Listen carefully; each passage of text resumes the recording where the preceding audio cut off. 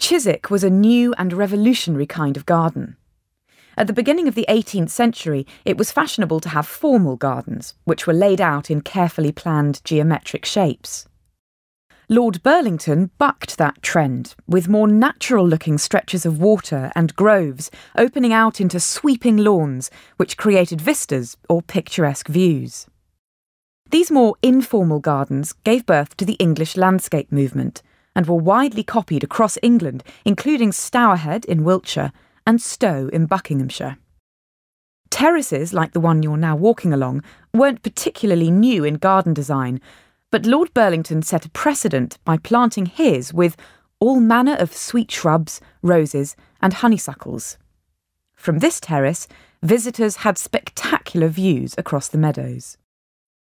At its height, the garden estate would have been more extensive than today. Part of the land was leased to the London Horticultural Society, which later became the Royal Horticultural Society, for an experimental garden open to the public.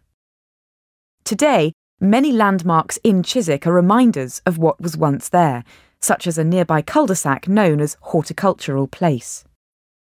Many artists came to paint Chiswick, including Flemish artist Andreas Rijsbraak, who made a series of paintings that recorded the garden's transformation from formal arrangement to largely informal and picturesque. It was the artist and designer William Kent who was instrumental in helping Lord Burlington realise his vision for his new garden.